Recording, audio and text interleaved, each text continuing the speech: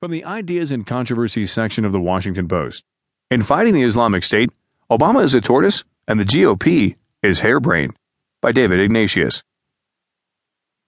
To Republican presidential candidates who were denouncing President Obama on Tuesday night for not fighting harder against the Islamic State, there's an obvious, if unspoken, answer. Obama doesn't think this is an existential battle that's worth the cost to the United States of an all-out war. You can disagree with Obama's cost-benefit calculus,